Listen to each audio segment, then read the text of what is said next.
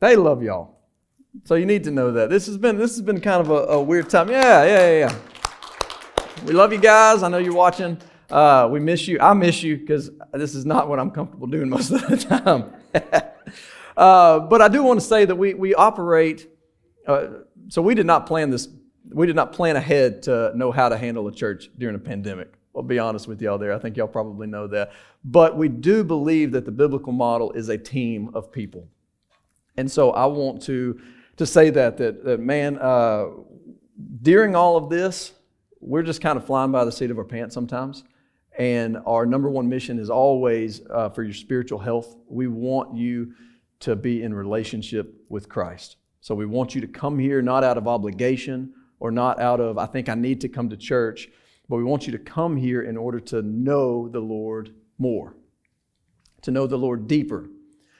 And we also care about your physical health, but during this time, it's kind of heightened a little bit more than normal. And so like Jasper said, his quarantine was actually up yesterday. Just out of an abundance of caution, we're like, you know what? Just stay home because we want to do our part to help keep everybody as safe as possible. But with that, I just want to confess, man, we make the best decisions that we know how to make. And so we're just in it with everybody else, trying to love the Lord, trying to stay as safe as we can, but knowing that the gospel must go on, right? So I'm glad that you're here. This is going to be an interesting morning for me, and I'll tell you why. So we're starting back our series, The Big Picture. If you were here before Christmas, we were in the big picture, and we kind of took a break, done the Advent series, and then the start of the year we did spiritual habits. Now we're going back into the big picture. And so the overarching theme of this is when we take the Bible, this great big book as a whole, what is it saying kind of from front to cover? And so we're not going through every single story. I mean, that would be a lot, but we're hitting a lot of points to kind of show that the big picture of the Bible is, it points to Jesus for the redemption of His people. And Kyle puts it this way, I really like it. He says it's God's people enjoying God's presence within God's place for God's purpose. So it's God's redemption story for us as humanity. And I always liked it when I heard that the New Testament is the Old Testament revealed, the Old Testament is the New Testament concealed. So they kind of have to work together to understand both parts, if that makes sense. So when I found out that I would be preaching again this week, I was like, oh, brother, okay. So I talked to Kyle, and he said, man, you can talk about whatever you want. You know, we don't plan for me to get up here very often. And he was like, so if you got a topic or you got something you want to talk about, you can do that. And I normally just like to stay in whatever series we're in. Somebody tells me what to talk about, that helps me. And I was like, man, just whatever series we're in. He's like, okay, we're starting the big picture. And I was like, okay, great. Last week was in Ephesians. I can handle that. I was like, all right, where are we at this week? And he was like, we're in Matthew 1. So if you've got your Bibles, you can go ahead and turn to Matthew 1. I said, okay, Matthew 1. And I'm thinking, okay, probably the birth of Jesus. You know, where are we getting? He was like, 1 through 17. And I was like, okay, 1 through 17. That's just a bunch of names. So if you read Matthew 1 through 17, which we will in a minute, it is the genealogy of Jesus. And I thought, oh man, what am I going to talk about with the genealogy of Jesus? It's very important, but what am I going to say about this stuff? So bear with me. We are going to try to make this work, okay? But so to recap, this helps my brain. We're going to recap a little bit of what the Old Testament is as far as the Old Testament being the New Testament concealed. And so I hope that this morning little things in your brain kind of start to click and you get a little bit more curious about some of this genealogy, and that some of the things I say help you see the Lord just a little clearer, okay? So what I mean by the New Testament concealed is that it is pointing to the Messiah. It's the stories of God proclaiming, promising that He will send a Savior to the world. We see this starting back in Genesis.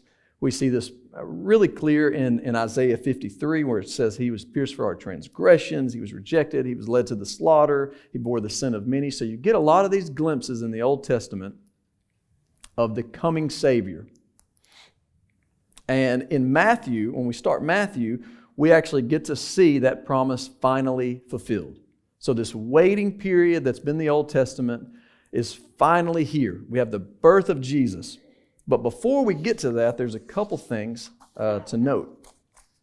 So the gospel there's 4 different Gospels that the New Testament starts with: Matthew, Mark, Luke, and John. And then the rest of the New Testament is really instruction to us for the most part. I mean, so you have the Acts of what the disciples did, and then you have a lot of instruction. Paul writes different instruction letters. But the Gospels are for us to start seeing Christ. So they're kind of the story of Christ. And then after the Gospels, it talks about how we can apply the things that Christ came and what it means to us. But most of the Gospels are just pointing to the things that Jesus did, and we get teaching in it, but it's really revealing Jesus to us.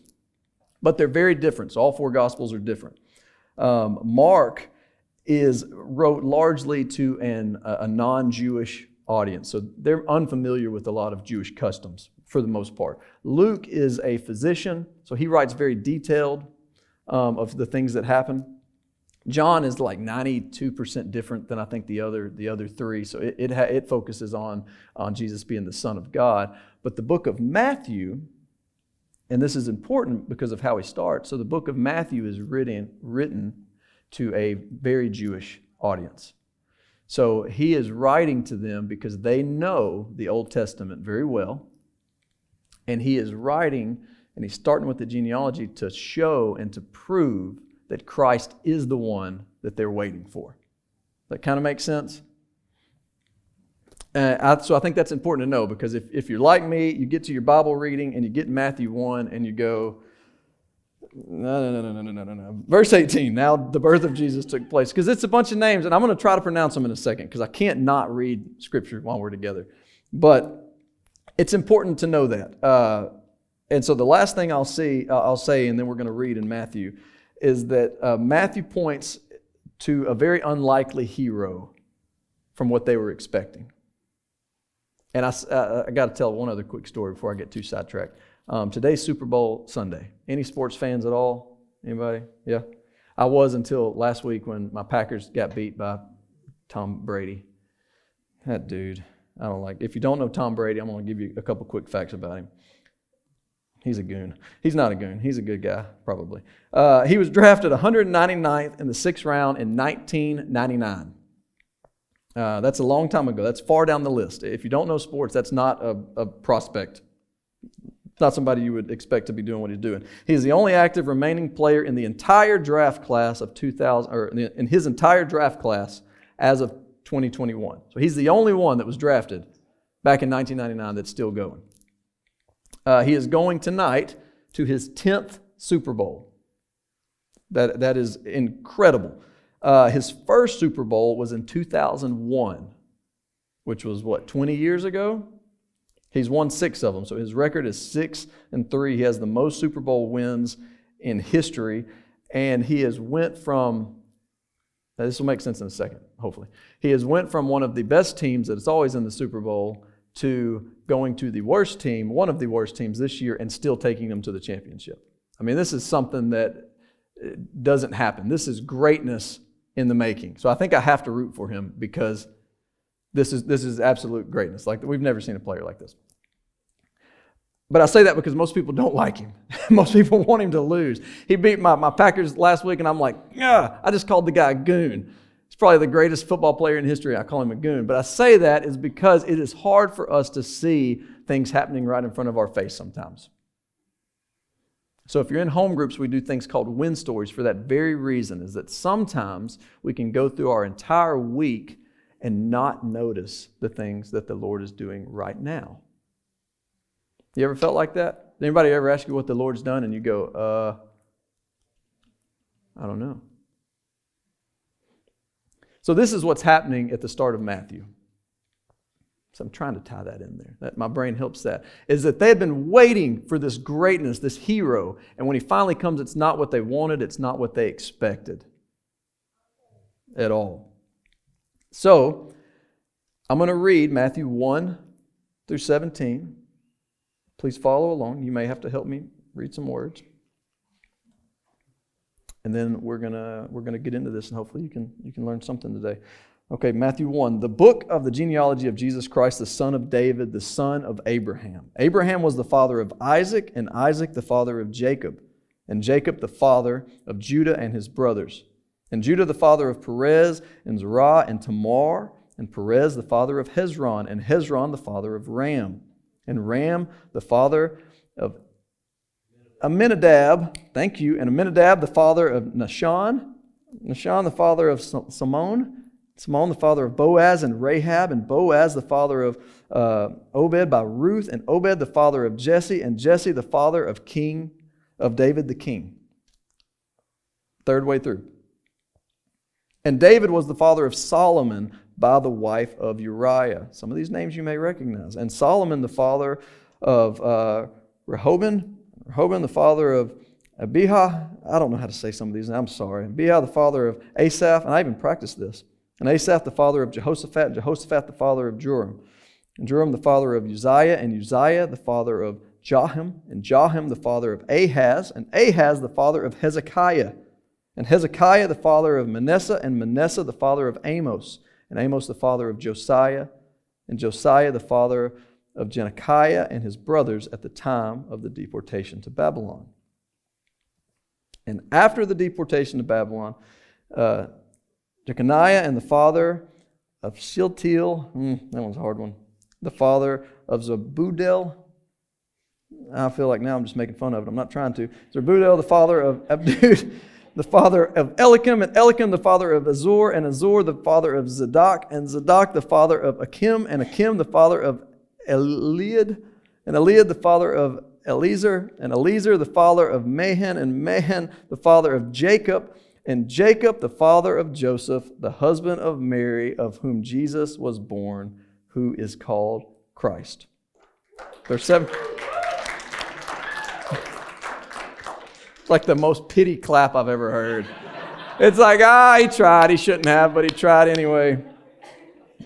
I can read this last sentence, so check this out, 17. So all the generations from Abraham to David were 14 generations, and from David to the deportation to Babylon, 14 generations, and from the deportation to Babylon to the Christ, 14 generations. Okay, let's pray and let's try to make sense of some of that, but we can't get together and me not read the word, even though it's pretty embarrassing. Father, we love you. Thank you for allowing laughter. But God, give us understanding.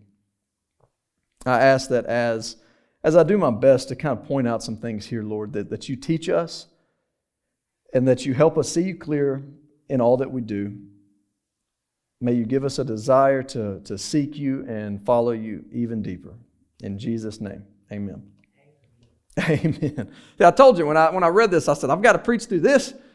I can barely say the word Ephesians, let alone all of this stuff. So let's go back to the Old Testament. So the Old Testament ends with the book of Malachi, and there's about a 400-year period known as the intertestamental period, or a lot of people will call it 400 years of silence, basically from the Old Testament to the New Testament. Now, it's not complete silence. We just don't have any canon that we say is part of our Bible. I mean, there were all kinds of books written during some of this time that shows that the Lord is still kind of leading His people.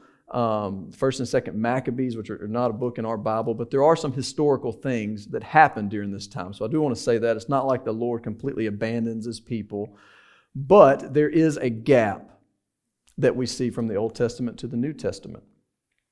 But during this gap, some things happened. So Alexander the Great, who you may remember from history, I do very little, was part of that time. He dominated and assimilated the Greek culture.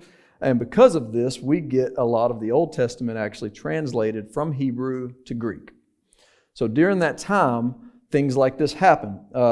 Some of his wars that he kind of helped create a world that allowed the gospel to spread. So people kind of got moved out, and the gospel was now translated into more of a universal language that people knew, and people were started reading the Old Testament.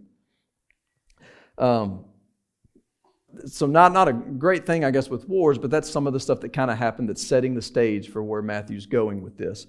There's a book by Larry Osborne called Accidental Pharisees that I really like, because that's kind of where we see the Pharisees starting in Matthew. Or these are people that from the Old Testament all the way to Matthew are desiring to follow the Lord.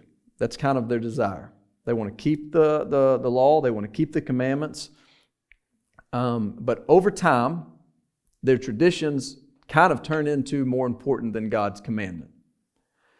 And that happens even today. You've probably heard stories of churches splitting over carpet or splitting over, we haven't always done things that way. And so sometimes even in our day today, we can become accidental Pharisees. And what I mean by that is we can be trying to follow things that we think are good, but really they're just traditions and they're not commandments. So that's kind of sets the stage for where the world is at when when Jesus is born, what Matthew's addressing here. So it's important for him to start by showing that the Messiah, that Christ that was born, is the one from the royal lineage of David. He is writing to a very distinctive Jewish audience that know the Old Testament very well, and he wants to prove that Jesus fits that description. And he wants to show how. So there's a couple things worth noting there in Matthew. His genealogy is very different from Luke's genealogy. And I don't want, if you ever see that, don't get too caught up on that, because Luke was very detail-oriented. Matthew was writing for a sole purpose, to show how Jesus came to be here. So there's a couple things that I just have to point out, is that Matthew is connecting the dots that the people have been searching for, if that makes sense. So they're waiting for this Messiah. Matthew's connecting these dots, and he lists them in 14 generations each. Now, this is not every single generation. He purposely omits some different kings. But this was common in their culture. They did this a lot. Sometimes they would do that for memorization, or sometimes they would do it for kind of symbolic, because again, he's trying to connect the dots to show that Christ came from these people, but it's not exactly always in order, if that makes sense. So Luke's is a little different. Historians can say that. This is not some just big error. He's purposely putting these in 14 so that they can help connect the dots that Christ is who he said he is. And so he lists them, 14 generations. Abraham to David, David to Jeconiah, Jeconiah to Joseph. And genealogies were very important to the Jewish people. And one thing that they noticed was that this was not the genealogy they expected.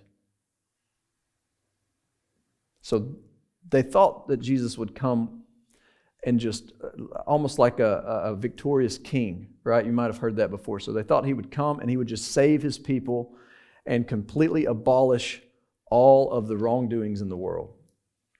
But instead, what we see is that he comes from people that are very much like me and you. And what I mean by that is broken people that are not part of this royal lineage, that are not these perfect people that the Messiah comes from, that he actually comes from the lineage just as described in the Old Testament. So Abraham, he was a patriarch. Father Abraham, anybody remember that song? Father Abraham had many sons had father, and they start kicking. It's a good song. But he had quite a story there with him, though. I mean, this is a guy that laughs at God. This is a guy that is lied. I mean, Jacob going down it, he took his birthright, away from his brother. He ends up tricking his father. He wrestles with God. King David is a guy that does a lot of bad things, but is also known as a man after God's own heart. But this is a guy that sees Bathsheba on a roof, and he wants her so bad that he orders her husband to go to the front lines and basically has him murdered. These are not good things at all. And the list goes on, and then we get all the way to Joseph when we finally see Christ. And so Matthew he's pointing out that Christ came by way of all of us, for all of us. He even includes some women in here, and most genealogies were kind of men-driven, so they would go by the man. So he includes 4 different women that I think is very interesting. Tamar, which there's a crazy story in the Old Testament about Tamar. Rahab, who was not Jewish, by the way. She was actually a Canaanite and was a harlot, like a prostitute, and is kind of best known for lying, is where Rahab comes from. She's in this lineage. Ruth, who is also not Jewish, it was a faithful Gentile, got our own book that we have here in the Old Testament.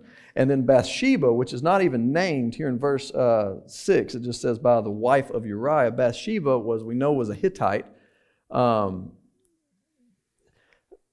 Matthew points out all of this stuff and includes those things so that they know that Christ has come to save.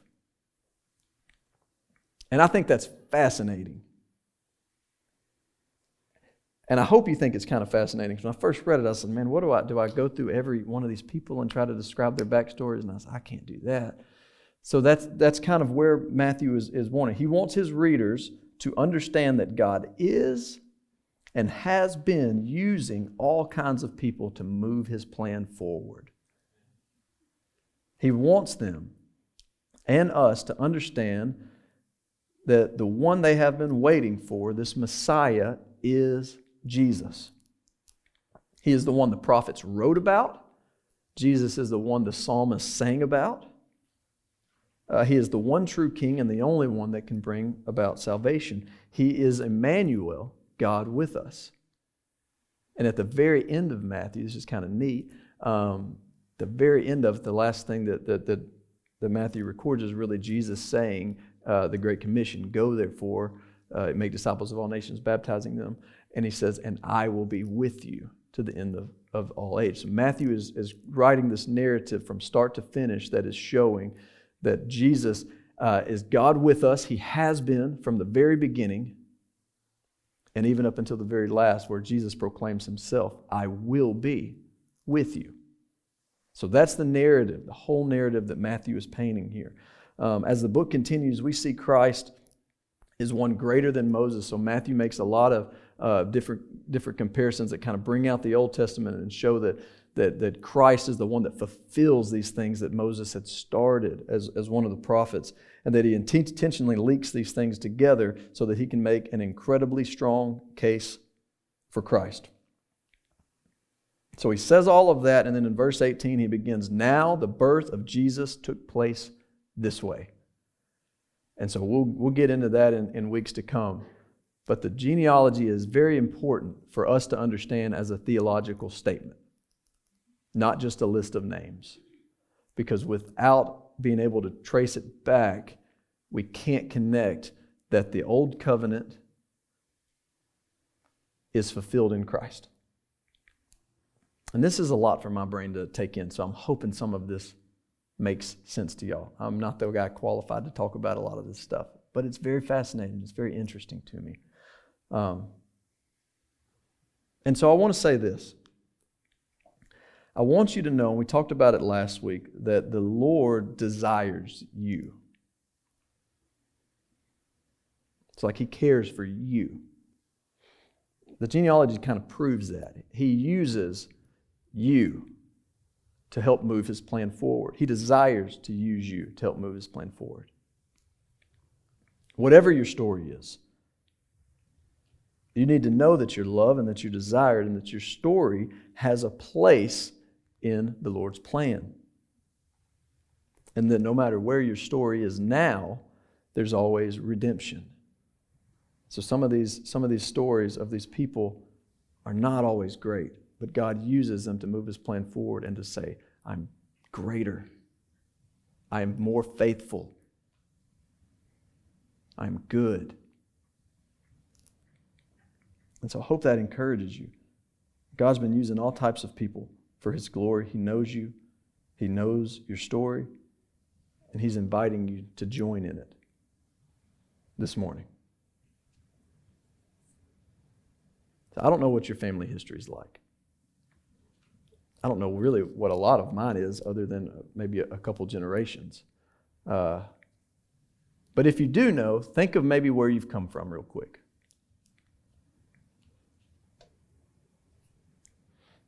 And then try to think of where you want your legacy to go. Okay? Well, that's kind of weird. And that know that none of it matters without Christ. It doesn't. Christ fulfills His promise for salvation. Without him, none of the genealogy would matter. It would literally just be a list of names that you could just skip over. But because it's important, Christ fulfills it, and he connects these two dots. And from here on, we're going to see that the birth of Christ, I don't even know what else to say about it. Without that, I mean, there's no point in us gathering. So we can sing because he's alive. We can sing because the Savior came. We can rejoice because we can stand in his goodness and in his redemption. I'm going to ask Mitchell to come back up. And we're going to sing a song called Great Is Thy Faithfulness. And I chose this song at the end because I kind of struggled with talking through some of this. You may have noticed. It was tough for me to wrap my brain around. So my prayer is that the Lord is faithful. And praise God, it doesn't depend on me and my knowledge. Praise God, it doesn't depend on just you and your knowledge. That we get to work through some of these things together. And that at the end of the day, we get to say, he is faithful to see me through wherever I'm at. He's faithful to carry me through. He's faithful to fulfill what he promised long ago, starting back in Genesis. Started at the covenant with Abraham. And through this genealogy, we can see that he is going to fulfill it. And as we continue this big picture, we will see the fulfillment of what Christ came, that he came to save us, he came to glorify his Father, and that he is trustworthy and good and true. And so I rest in that today. I hope you do too. I pray that the Lord's word is received, and if nothing else, that you get curious about digging into it a little bit more maybe than I can sure explain, and that out of this we help see Jesus a little bit better, a little bit more clear. So I want to ask you to stand. We're going to sing Great Is Thy Faithfulness, because I know that he is faithful and good. And I ask you to worship with me as we sing out. Thank you all.